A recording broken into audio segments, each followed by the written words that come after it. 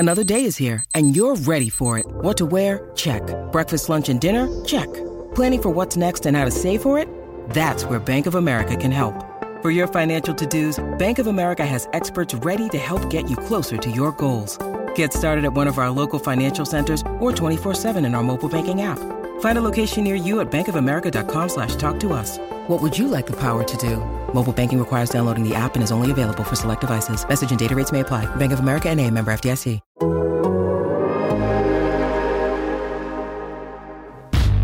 It's a new day. Yes, it is. Ladies and gentlemen, please welcome to Wild and Crazy Night. The Athletic presents Hogan Johns. Hogan for the win.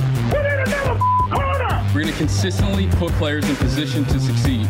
Most important piece is we're going to take the North and never give it back. From CHGO, it's Adam Hogan. I don't think that this is a full rebuild, but you definitely have to retool your roster. And from The Athletic, it's Adam Johns. Hey, what's up, Flus? And we're going to have measurable ways for standards of performance every single rep, every single game. Anyway, who cares? Now, here they are, the Adams, Hogan Johns. What's up? Welcome in. It is a Thursday preview show. Bears, Texans, Matt Eberflus, Lovie Smith. What's up, Johnson? What's going on? Rod Marinelli? No, that's their connection. Yeah, but he's not. I'm surprised he didn't come up yesterday with Matt Eberflus. He mentioned his name. Did he say Rod? Yeah, when he was asked about Lovie, he's like, yeah, we obviously have that mutual connection with Rob, but he didn't really talk about him. Okay. He just mentioned him. Maybe I missed that. Yeah. So, I should pay attention better. I was going to say, I wasn't even there. You're the one who was there. I was probably tweeting something. Yeah. Eddie Jackson, honorary captain. Wait, what was that about Rod Marinelli? Nothing. He didn't really talk about him. It was just Do you remember Rod Marinelli's press conferences? Speaking of press conference, or at least his media availability, how he would stand in the circle of all the reporters, but he would turn to the reporter asking the question. So if you asked a question behind him, he would turn to you, and then everybody else was left scrambling, especially the television reporters, to get that angle. And he's soft-spoken too. Right. And when you turn, you, like, depending on where the camera is, you could turn your back completely to the camera. Yes. Or Rod Marinelli did that. Yeah. Not me. Rod did. No, you did that. With the question. Yeah. All right, we got a good episode for you today. We'll recap everything that was talked about yesterday at House Hall, assuming Johns was listening to it. Justin Fields, obviously, had some things to say that we got to discuss. We'll also break down this game. Can the Bears bounce back with a big win? I have to say, I get a little kick out of this. Like, pretty much everyone the entire offseason was like, the Bears are going to suck. And then they lose to the team they always lose to, and it's still full-blown panic. It just sucks more. I just love the NFL. Like, this is what's great about the NFL. You can have a team where your expectations are already low. You know they're not going to beat that team they never beat. And still get upset. They were almost within one possession, actually, in the fourth quarter. Still, full-blown panic. All hell's breaking loose. That's what you get for winning in week one against the heavily favored 49ers in a monsoon. Yeah. Increased expectations and then a big fat dose of reality in Green Bay. You picked them. Yeah, that was stupid, for being honest. Do your research. Yeah, not enough research, I guess. We got research for you today. We're ready to go. Let's start with this. You can follow us on Twitter at Adam Hogue, at Adam Johns. Read Johnsy on The Athletic, theathletic.com/Hogan Johns. You can read me at allchgo.com. Get my newsletter on Wednesday mornings in your inbox for CHGO members. Johnsy, we got our first tailgate coming up this weekend. What is on the menu? Hogan Johns listeners want to, by the way, I don't know if you can hear that right now, but I'm having work done directly above me, directly above my office. Can you hear that? Barely. Okay, so It's like a little vibration noise. That's all I'm getting here. Okay. Well, I'm glad it's not that big of a deal. But yeah, it's like happening. Well, now that I can hear that. Okay. Yeah. They're like sawing tile and things that are really, really loud and not ideal for a podcast that's being you recorded. You just got to talk louder. Yeah. Strain that voice one more time. It's been a hell of a couple weeks.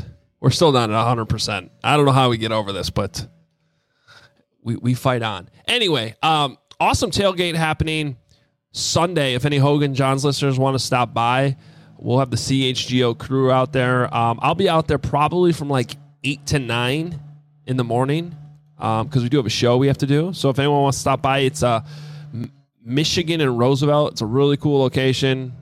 We have parking spots. Just go to allchgo.com, check it out. And we already have a ton of tickets sold for it. So it's going to be a good time. And I think it'd be like a nice fall day, right? Isn't that the plan? Should be. I think so. No rain. Yeah. It's what, 65? It's a pleasant 65-degree hoodie weather. I love Football it. Hoodie weather is here. What's on the menu? That's the most important thing. You're bearing the lead here. So as of our last meeting, which was about 24 hours ago, I have not been completely finalized on what the food is. It's either going to, here's what I can say. It's either going to be a food truck, which is awesome, or I don't want to say the name in case it's not really good meats, I'll just say. Encased meats? Well, I will say this. I am promising good food, one way or the other. We have a few options that are still being finalized, but I am promising you good food. And for $34, you get all you can eat and drink. That's an incredible deal before a Bears game. That'll get you a hot dog and a beer inside the stadium. I see what you did with the $34 price, too. Yes. 34. That was definitely not me. It was probably our GM, Jake Flanagan. Loves Walter Payton. Didn't want to honor Jay Cutler with the $6 tailgate? I mean, I said we could do like 54 for Urlacher or something. Like, yeah, that still would have been a pretty good deal. Yeah. 34, it's a steal. The Shane McClellan $99 deal? Okay, now we're getting a little ridiculous. Or maybe back it down to when he wore 50. Remember when he wore number 50? 50, yes, and everybody was outraged. 50 still, when anyone else wears 50, they're still outraged, and I get it. I do. But well, they're running out of numbers. They honor too many of their players. There's too many retired 40 years ago. There's too many. How about some new players that are worth honoring? Yeah, that's true. They still let people wear 23. That one probably shouldn't be allowed. Yeah, probably. All right, let's jump into this thing. So Justin Fields, here's what I like about this whole thing is like should be a non-story in my opinion. I was actually confused Monday that this was even becoming a thing. Like, I'm like, did I miss something? I didn't really realize or understand like how this got blown up. But regardless, Justin Fields had some words that I think got blown up a little bit more than they should have on Sunday, and then felt the need to clear things up yesterday. You were there. Why don't you explain it all? Well, let me just take you back to the start. From the moment he sat down at that table, that media table where they sit in the media room. You know what I'm talking about. Everybody knows what I'm talking about. As soon as he sat down, you could tell he was more engaged. Sometimes he could be like, oh, you know, I want to run to lunch. I don't want to be here. I'm spitballing what's going on in his mind. But at least in this case, this Wednesday, he sat down. He was engaged. He was leaning forward towards the mic. Like he was ready. And I think he was prepared for that question. And when it never came, because I don't think anybody in that media room until maybe the very end was going to ask that question. Because I don't think anybody in that room made it a big deal. Our colleagues I agree. specifically. Yes. No one in that room made it a big deal. I'll say this. I would not have asked the question. No. So I don't blame anybody. Maybe a television reporter later in the thing, but yeah. But I don't think it was appreciate it. I appreciate that Justin wanted to clear it up himself. Yes. So he took a question from the Chicago Tribune's Colleen Kane about what he's doing differently for this week, Monday and Tuesdays, to not let things linger, to get past the performance like that he had against the Packers. And like, boom, he was ready to go. That was his answer. It was expansive. It was long. There was detail. There was some spirit behind it, some honesty behind it, and I thought it was different. A different side of Justin Fields. I think a side of Justin Fields we've all wanted to see a little bit more of. Finally came out at Halissaw in front of the media. Here's what I like. I like that this whole thing could have put him even more into a shell. Like, I'm not saying anything now, because everything's just getting blown out of proportion. I don't trust social media. I don't trust the media. We've seen that happen before. But instead, he chose the opposite approach. He's like, no, I'm going to make sure I am being more descriptive and being more clear in everything I am saying. More engaging. And I think yesterday was a major W for Justin Fields. Like, he came off as very relatable, as somebody that like you trust to lead a team. He gets it. Let's see if it continues, though. Yeah, that's fair. Yeah. But I understand that every player is upset after a loss. Mm-hmm. And this is not just football. Try dealing with a Jonathan Taze after a tight loss. He doesn't want to talk to you, but he's the captain. He's going to be there. Just like the quarterback has to be there. Duncan Keith. Some of those baseball players after losses. This transcends sport. Yeah. And Justin Fields is the quarterback. He has to be there. When you compare it to like other quarterbacks, like one of the criticisms after this was like, oh, I can't believe he's on social media that much. How can you let that get to him? Like, they're all on social media now. Everybody's on social media now. And you know what? 0 Dark 10 didn't work for Mitch Trubisky when he tried to block everything out. I like that Justin Fields decided to take it head on. Be aware. Know what it means to be the face of the team. That his words matter. Not only to the room, but everybody else. Like Peyton Manning, very aware of his branding. Drew Brees. Tom Brady, extremely active on social media. The guy's got like TV shows since he's gone down to Tampa Bay. A lot of the best ones are very aware of their branding. Patrick Mahomes. Yeah. They all are. Now, I'll also say this. I still care way more if he can read that underneath defender and make the easy 1, 2, 3. And that's fair. Yeah. Yes. Like, I'm not saying this doesn't matter. It does matter. And I like how it was handled. But now let's go see you score 3 touchdowns against the Texans. That's fine. I think we're talking about 2 different things. No, I know, yeah. But although you could see how they're kind of interconnected. Yeah. Well, what I am a little worried about is how I don't know that Justin Fields can make the argument that he's, even keeled. Like, I think he's admitted that. And honestly, I'm not even saying this criticism, because I honestly think nobody's even keeled. It's one of the most annoying, overused descriptions of any football player out there. He's even keeled. Doesn't get too high, doesn't get too low. Are you kidding me? Yeah, I know. It's football. Yeah. Go get high out there. Not like that, but you know what I mean. Kent will pull that one. About? Yes. It's football. Go get high out there. Have that energy, but I always hate the even-keeled responses. Right. Football's not played with an even-keeled mindset, really, by anybody, especially up front when you're making a tackle. True, but I do think there's something to be said for trying as hard as you can to stay even-keeled within a game, from start to finish, and that is a hard thing to do. But what I'm a little worried about what happened Sunday night against the Packers is that things started to snowball a little bit for Justin.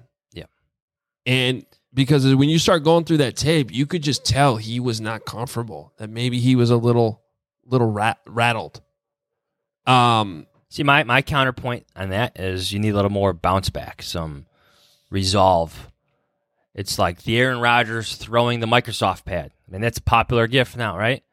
It's Tom Brady breaking those things on the sideline. I mean, how many times have you seen quarterbacks and receivers yell at each other, receivers yell at each other, defensive players yell at each other? Now it's calming yourself down and getting to the next play. But this is something I'll talk about. Yeah, but this is also something I talked about last week. Like, I think we've seen when Justin gets that swagger, that little boost of confidence, and then he starts feeling that swagger, all of a sudden that's when he looks really good. Well, yeah. Well, So, two different things I think we're talking about now. no, I don't think we are. I think because all I'm saying is I think you do have to. I think the great ones are able to stay even keeled throughout the game as much as they can, with some exceptions. I mean, Tom Brady's not breaking an iPad every week. No, but there's fire there. Yeah.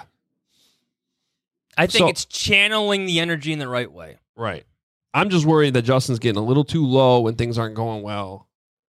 On the flip side, though, if he needs that swagger to take off, then fine.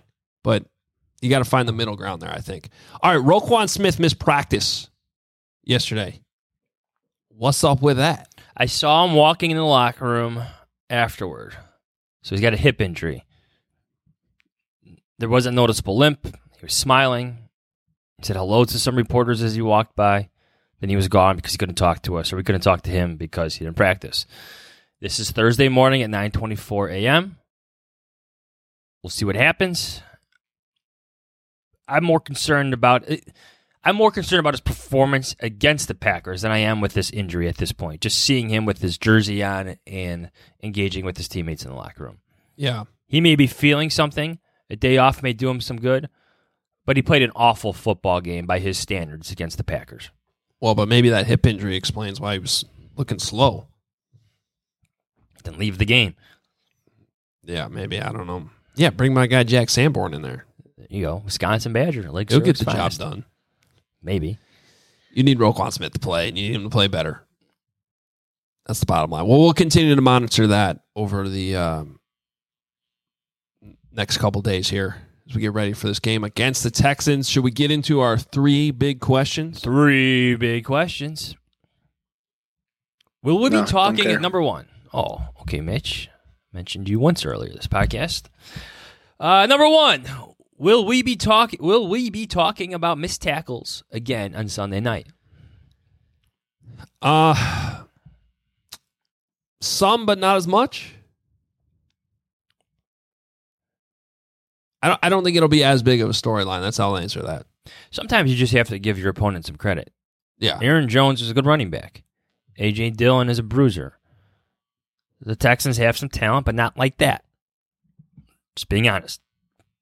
Right. Dameon Pierce is a rookie. Rex Burkhead is a guy.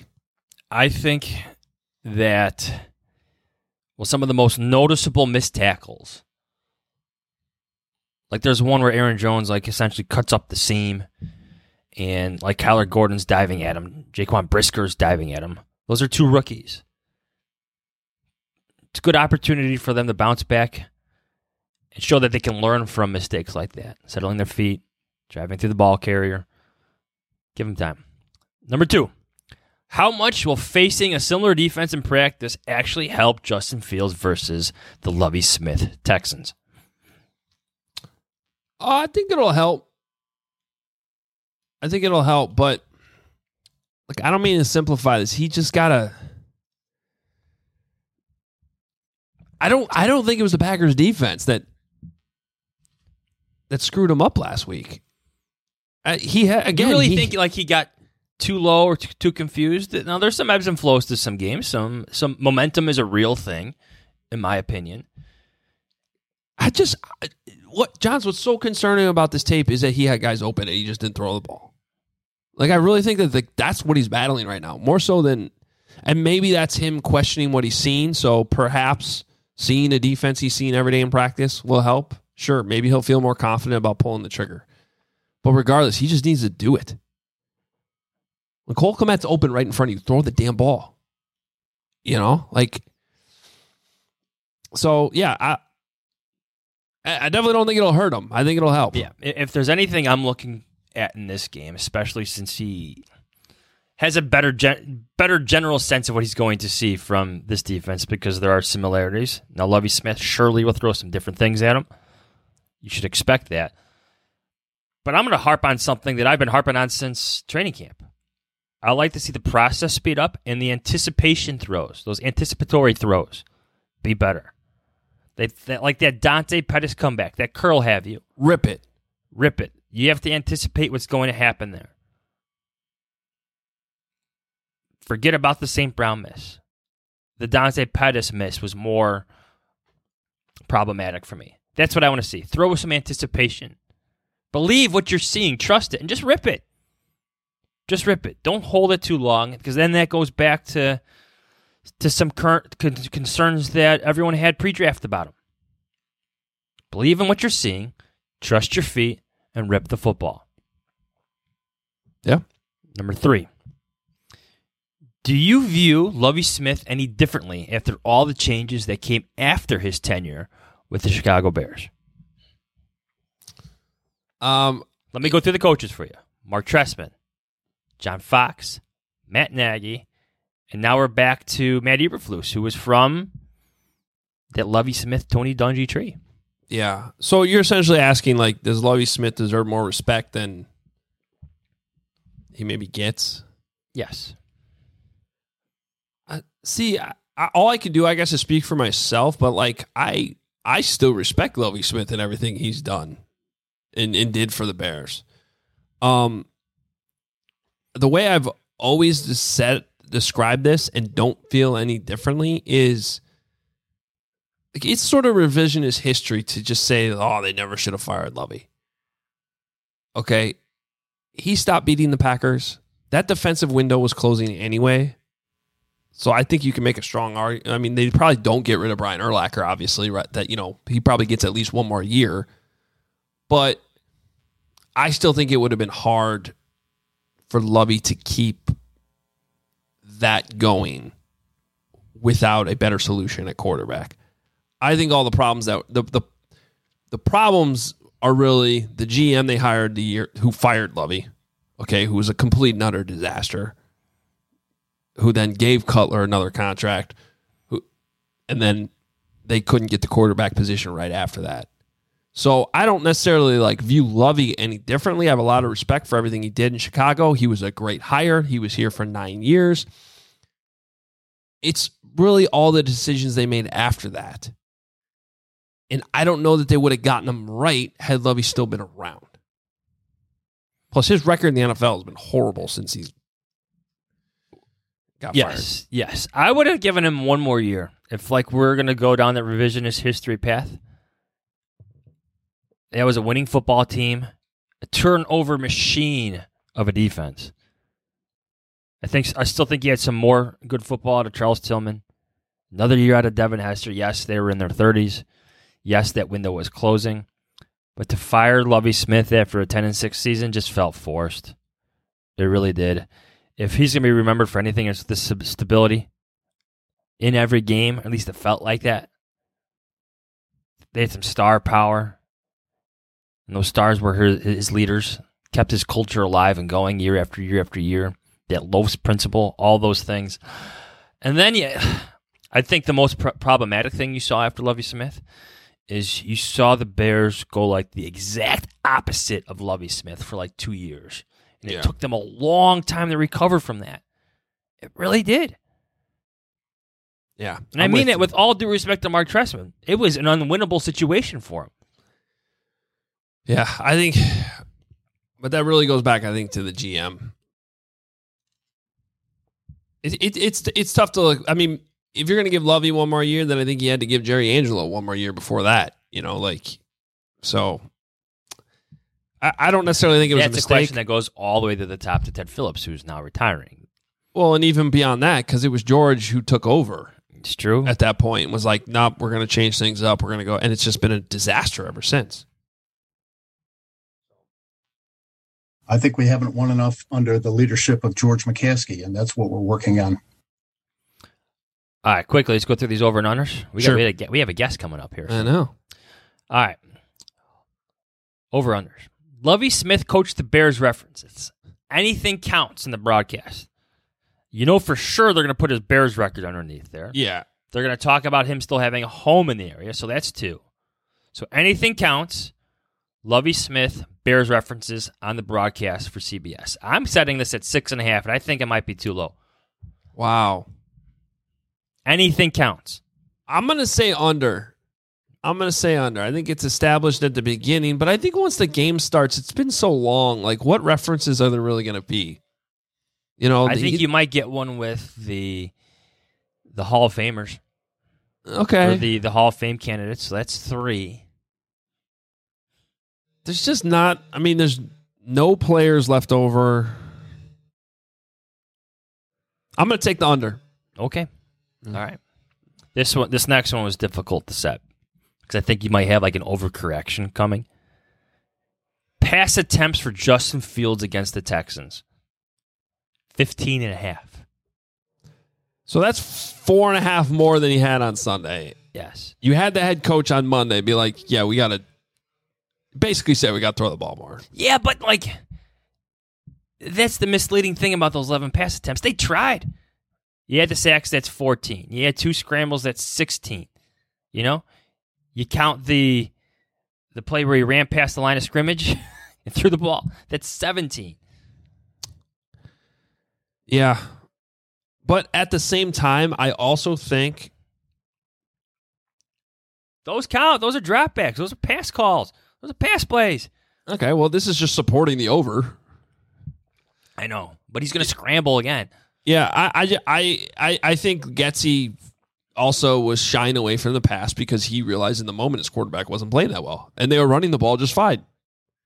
So, and if I'm the Texans this week, we know how Lovie Smith likes to play this bend but don't break thing. They're going to gang up on the run. They're going to try to make Justin Fields be a quarterback. I'm going over here. I think Justin Fields.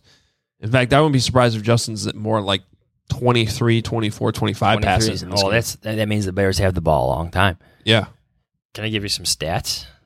Let me give you some stats. Let's do it. Hold on. I didn't have them ready, but I have. No. Don't want your stats. Keep talking. I'll pull up the stats. Well, can we just move on to the next one, or does these stats? No, this is the deal. So the average passer rating against the Houston Texans. Okay. In 2 games, small sample size. I was going to say, how far back does this go? No, just it's 2 games. That's how far back it goes. 76.7.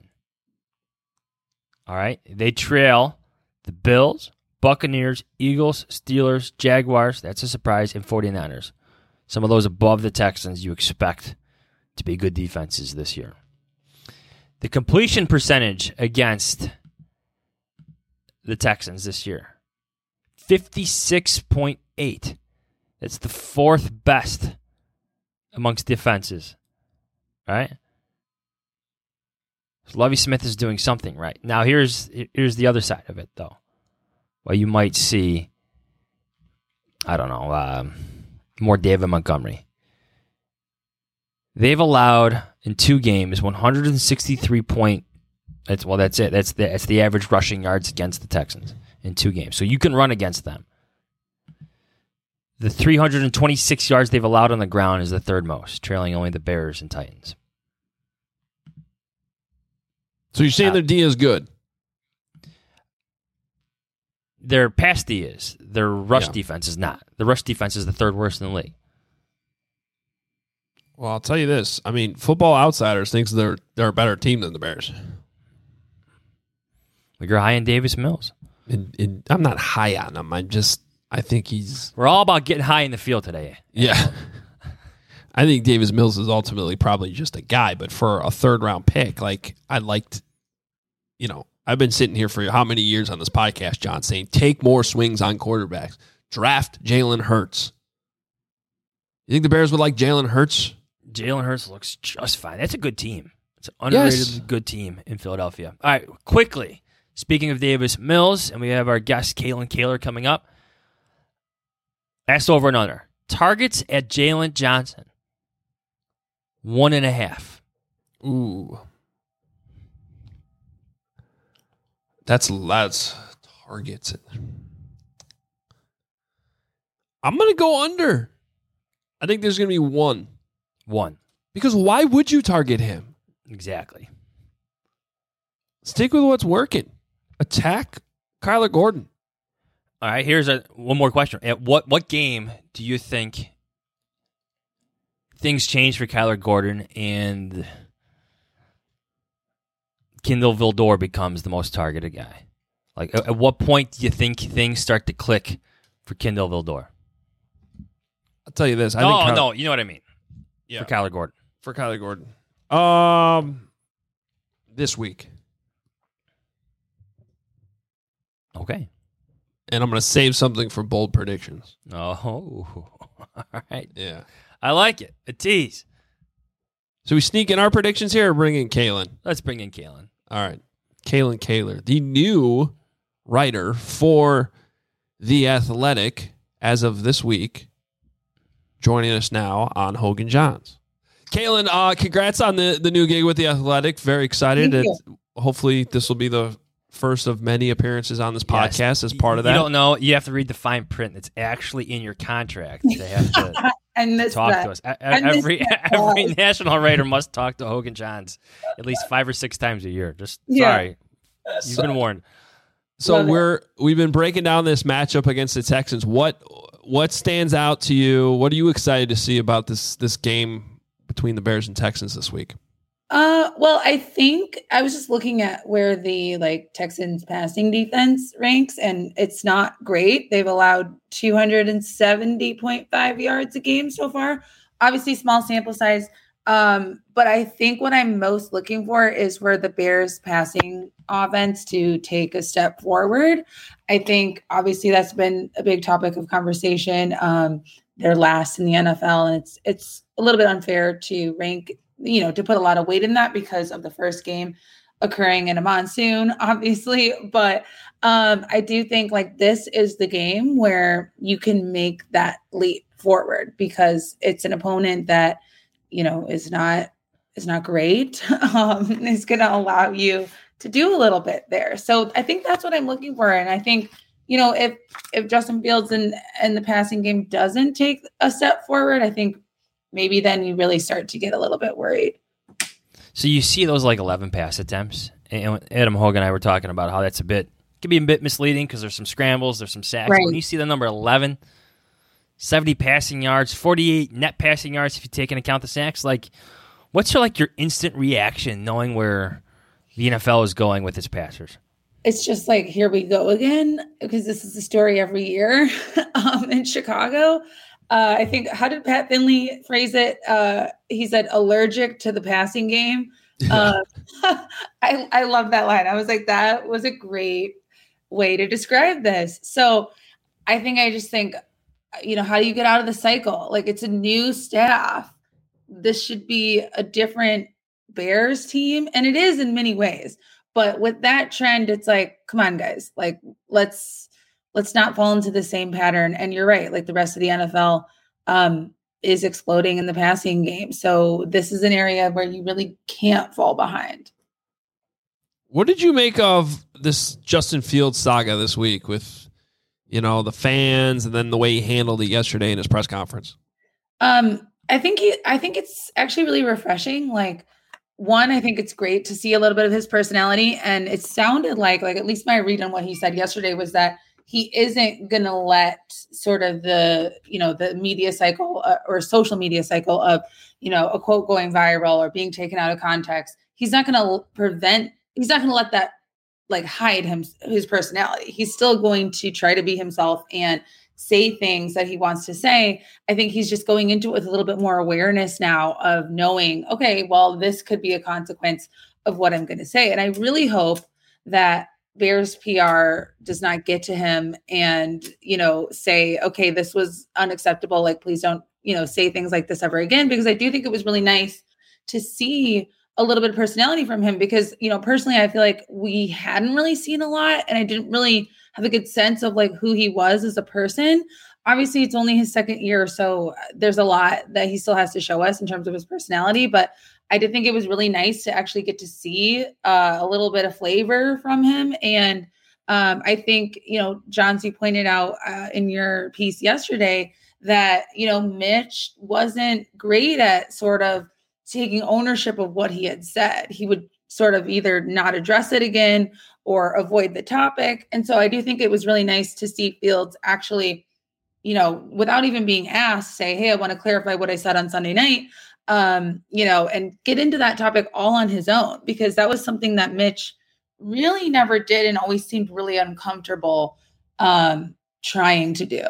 Yeah, it struck me as different than when Mitch deferred to the team's communications. Like that was after a Packers loss too. Crazy. Like the way Fields handled this after an ugly loss against the Packers compared to how Mitch handled that after an ugly loss against the Packers just felt refreshing. There was a different tone of confidence and like you said, ownership. Like this is my life. Let me get what I want to say out. That really stood out to me.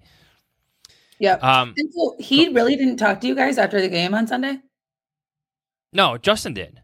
Oh, Justin. Okay. Yes. Yeah, that's where those comments came from. Yes. Right. Okay. Right. Yes. Yeah.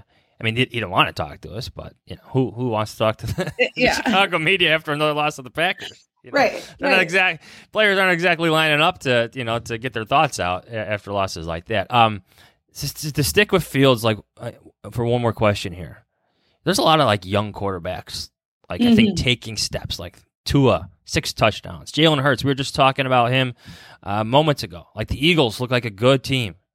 He looks like a good quarterback. Yep. Where do you think Fields maybe fits in amongst those guys? Is he still, give us more? Trevor Lawrence is still in his company, stuff like that. Like, where do you see him amongst these quarterbacks who are trying to take the next step in their careers? I think he's still sort of like a little bit of an unknown. Like, I feel like there's still a lot that we haven't seen from him that I think we will this season. I think this is going to be, I think at the end of this season, we're going to have a really good sense of like where he is among that class. And I think, just looking at his draft class, obviously he's in a much better position than Trey Lance right now, because Trey Lance obviously got hurt last week, is going to miss the whole rest of this season before he could even really get started. And I also feel like Fields is in a good spot because he's got, as far as I can tell, he's got organizational support. Even though he went through a coaching change, a GM change, it seems like, they have built this team where he's the quarterback. Whereas with Trey Lance in San Francisco, like everything they did this offseason did not point to he's our guy. They might be saying that publicly, but keeping Jimmy G. And that situation was just really strange to me. And it kind of made me feel like they aren't 100% sure that like this is going to be their quarterback for the season. So I think Fields at the end of this year, we're really going to know. And I think he's got the support, because obviously like Trevor Siemian is a qualified backup, but he's not, a distraction in the way that Jimmy G would be sort of, banging down the door because he led the team to the playoffs the previous year. So I think Trevor Lawrence is probably at the top of the class. He had a great game on Sunday. And that's what happens when you have a coach that, doesn't, that it's actually competent and can run a team.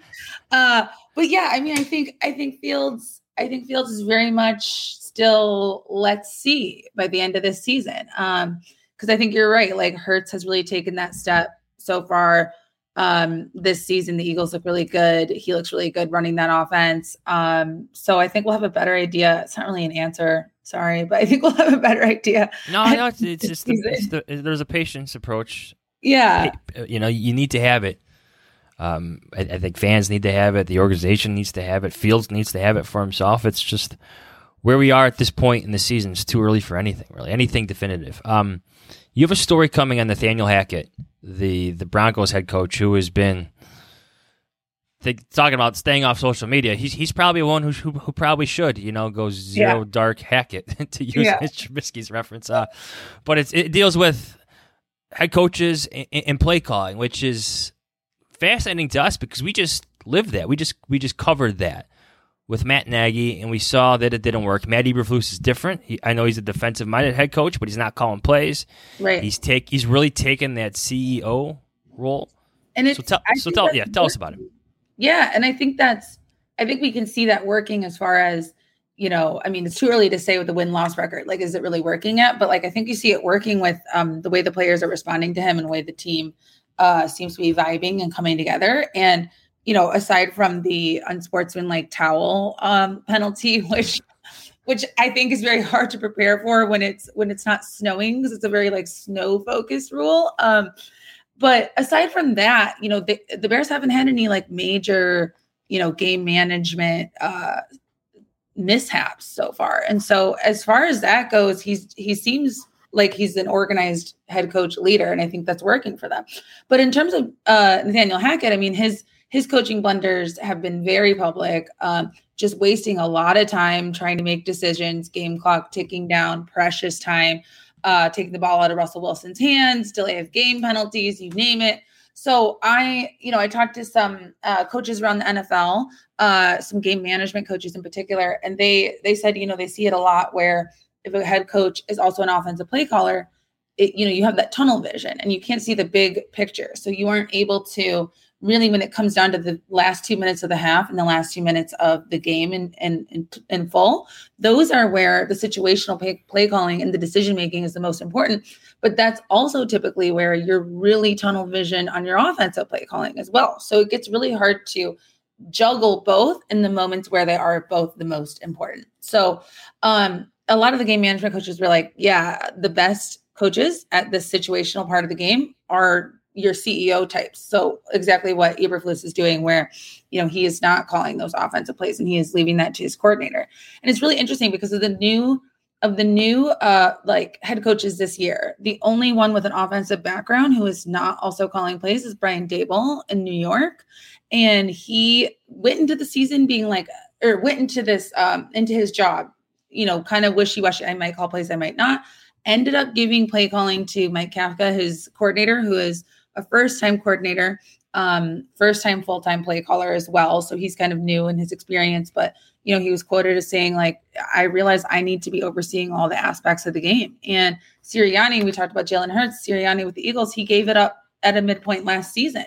I think they had a little mini bye at some point after a Thursday night game. And so that was a moment where he was like, you know what, this isn't working. And you can see from that point on, their offense made a huge jump, and they're continuing that this season. And I think it doesn't have to be weird to give up play calling. Like we saw it be really weird in Chicago with Nagy, who wouldn't talk about it. And then there was always that controversy, like, is he giving laser plays to pick from? Because he wasn't clear about it. Yeah. Yes. No, and he would never say like who was even calling the plays. Like that went on for like several weeks of like really weird answers. Like I remember there was one where he gave like a super long answer, but like also said nothing. So, it's really it's an interesting debate and word salad.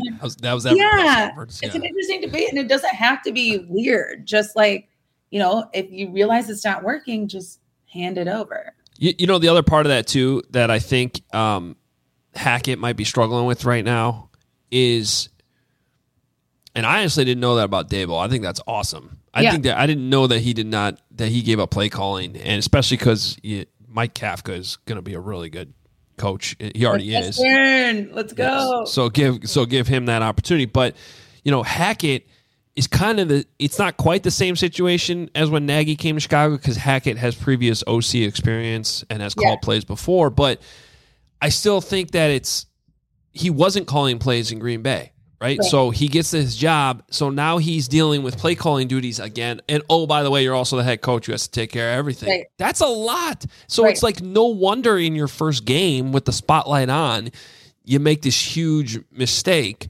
And I think that even last week against the Texans, that there was some situational stuff that, plus their offense has been terrible in the red zone, but that's a different discussion. I just think that it's even harder when you haven't been doing it regularly, and now you're like, okay, and also you have to be the head coach.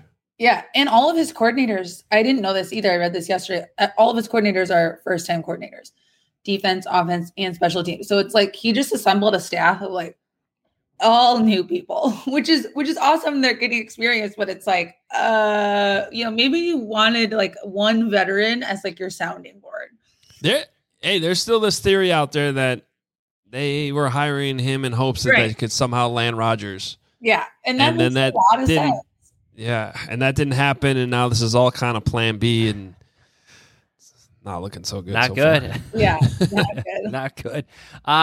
Quickly, I wanted to bring this story up because Adam Hogue has a slight obsession with officiating. Oh, yeah. I knew that. Yeah. It's unhealthy. I got it right here in front of me. Extremely unhealthy. Kalen, I think he watches the officials more than he watches the actual football. What do you guys want to know right now? So Kalen did this awesome story, Adam. Kalen did this awesome story, Adam, about how teams scout officials down to like their workout regimens. Yeah. Like their backgrounds. Like how fast they can run?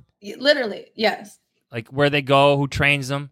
Yeah. Okay. They know if guys are like dairy farmers. Mm-hmm. I found it fascinating. Yeah. It was eye-opening, I think, because one thing I didn't really understand before I went into this story is that officiating crews have tendencies, just like football teams have tendencies. I had a whole, and if you click on the story, I linked to a spreadsheet of data from the last 4 years of every referee and sorted by literally every penalty that exists, or the most commonly called ones.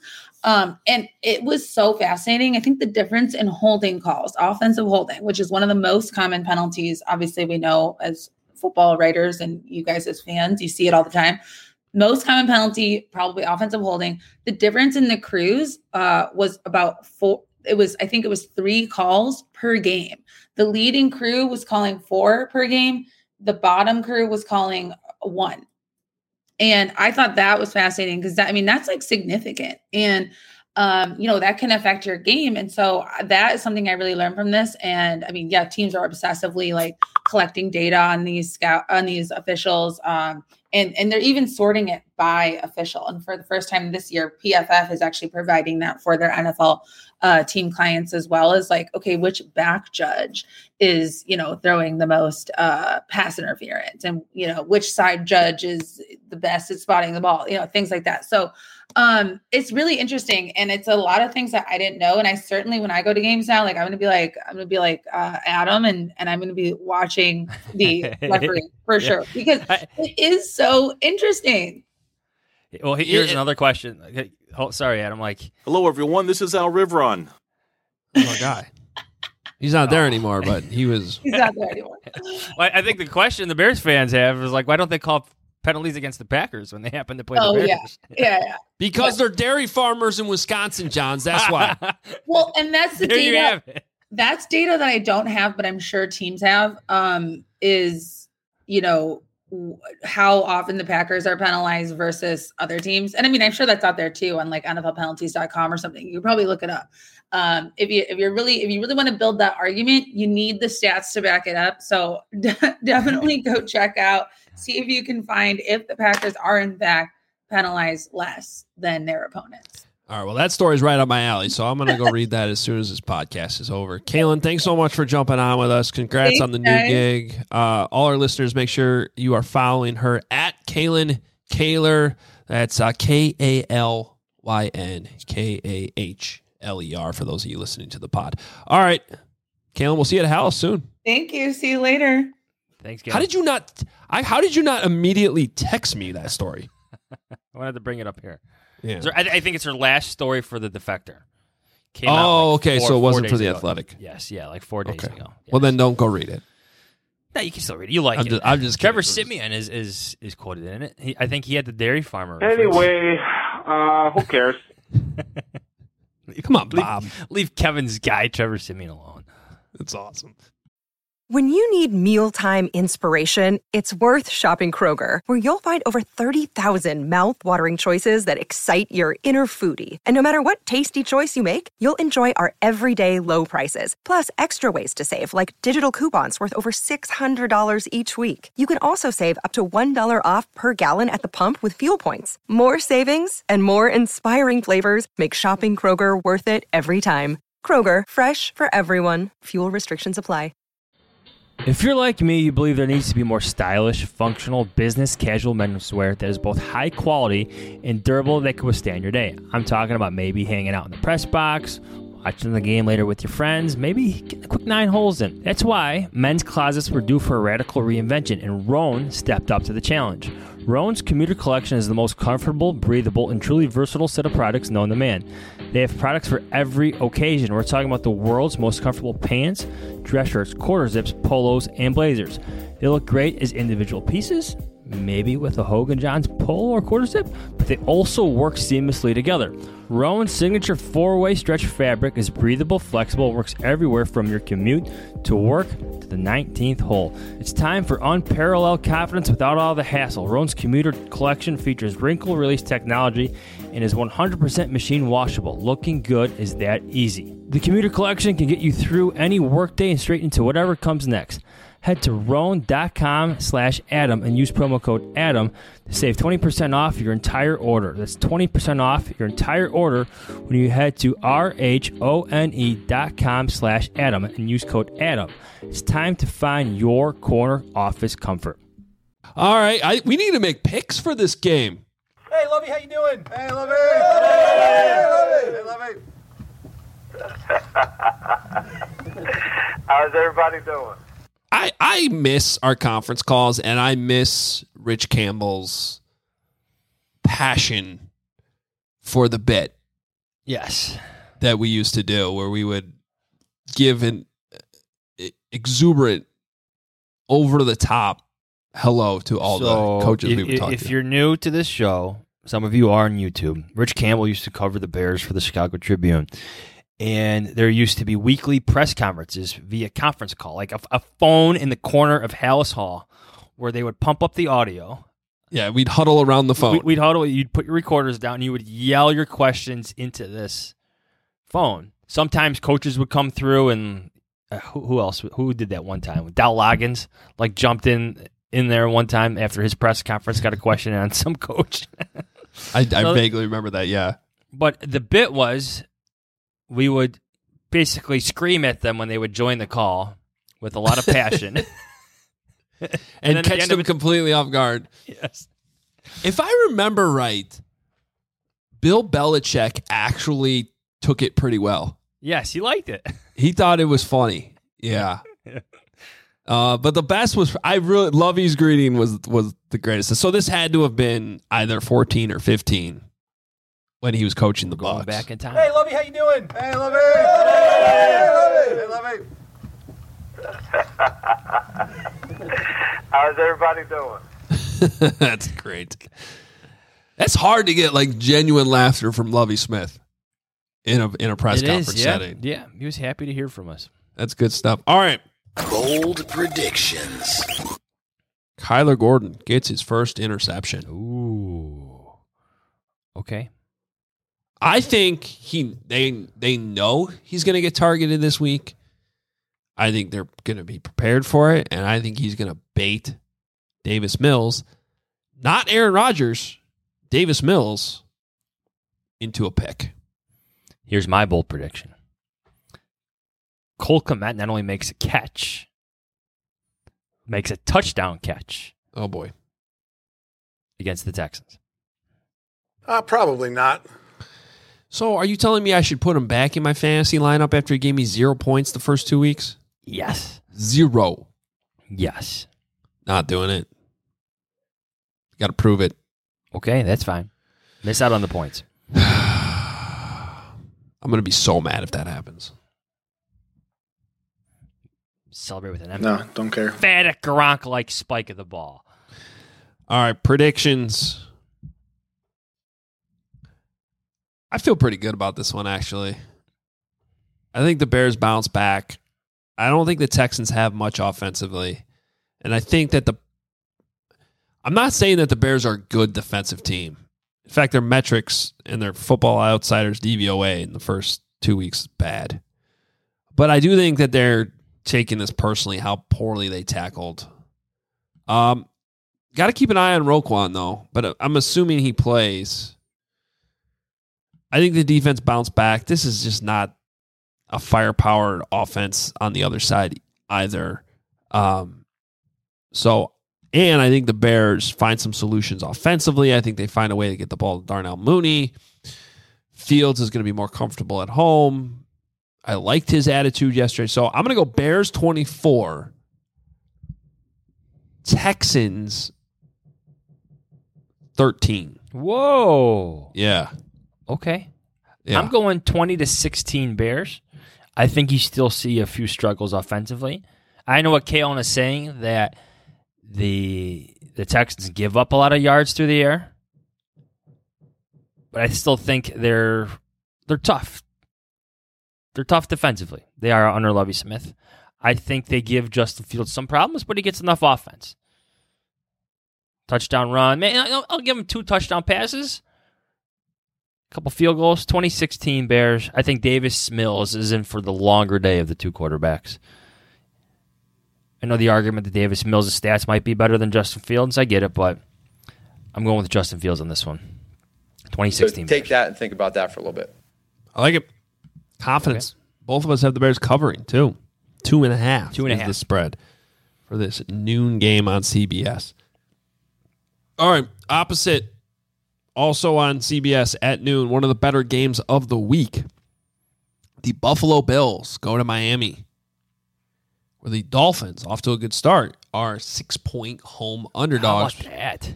Because the Bills have just looked unstoppable so far. Yeah. I think Tua had 6 touchdown passes, though. I like bringing up the Dolphins because this is what you get when you invest in a similar scheme as Luke Getsy's with Mike McDaniel, but you give it your quarterback some high-powered weapons. Guys who could take a 15-yard catch and take it to the house. That's what the Dolphins have, but I don't know if they do that against the Bills. What I'm going to say here is the Dolphins take the 6 points and they cover, but I think you got like a 31-28 win for the Bills. Okay. Yeah, I think the thing that I'm struggling with the Dolphins is, I mean, they were getting blown out in that game before they came all the way back. And the Ravens did a lot to help that. So I do think the Bills are the better team overall. But here's the X factor why I cannot do 6 points. 87 degrees, high humidity, possible thunderstorms in the afternoon. We've seen those games. Oh, it's the Brock Osweiler game all over again. And they put the opponent purposely on the sideline that has the sun beating down on them. And it makes a difference. So I'll take the Bills to win, but I'll take the Dolphins to cover. Just can't do it. I'd probably stay away from this game, though. There's actually money on the line. His quote, courtesy of Adam Hoge. Fox. Nick should know better, too. Fox, noon. Lions at Vikings. Vikings 6-point favorites at home. They did not look good the other day. No. They did not. I was all over that one. I picked the Eagles. I am pretty sure Kirk Cousins was just throwing the ball up without actually looking at Justin Jefferson at the end of that game. Boy, he was... How many interceptions did he end up with? I ended up going to bed. I don't know. Who cares, really? But anyway, who cares? I'm gonna take Lions win. No, Vikings win. Lions cover. Okay, I'm gonna take the Vikings to cover. I think there's something about this where they're like baiting you into. Right? There's always an overreaction. Lions played tough. They got to win. Vikings look terrible. They're going to go back home. They're going to correct some things. 3 picks at the end of the day for Kirk Cousins, by the way. Kent telling us that. It felt like 7. Should have been 7. It felt like 7. So I think we got to come out hard and stay hard. Fox, 325. The Rams at the Cardinals. Boy, the Cardinals were looking until the fourth quarter of that game against the Raiders. They were looking like Cliff Kingsbury might need to be fired. Yeah. Now but I still think they might not be good. Kyler Murray did some crazy stuff. The Raiders let it happen. I'm going to take the Rams here to not only win, but cover that 3.5 on the road. Kingsbury had that interesting quote after week 1. I tried searching it up real quick, where he basically said his team had to practice better. Isn't that your job as the head coach to make sure they do practice well? Yeah. At least he didn't pull a Mark Trestman and say that was a great practice when it was actually an awful practice. But everything just seems a bit off. I think you knew where this Cliff Kingsbury thing was going to end. Like when it started, right? Let's just be honest. The guy didn't actually win a lot of football games in college either. No. There was nothing. Like, he would have been a good OC hire. What about whatever he did in college made you think that he was just going to come to the NFL and be a good head coach? These teams get so caught up in their offense and pairing their quarterback with an offensive guy. That's not the job of the head coach. Yes. We're just talking about it with Kalen. I don't. Well, everybody's looking for the next Sean McVay or Sean Payton. Those guys are so rare and so good at their jobs. They don't come around often. Yeah, and Matt LaFleur certainly qualifies as one of those guys now. But, Matt LaFleur also went to Tennessee for a year to call plays. Matt LaFleur because he wasn't getting that opportunity in L.A. Yes. And also, Matt LaFleur just got paired with Aaron Rodgers, one of the greatest quarterbacks of all time. True. All right, so did you pick the Rams here? Yes. Okay. I think I just did. Okay, fair enough. That question don't make no sense.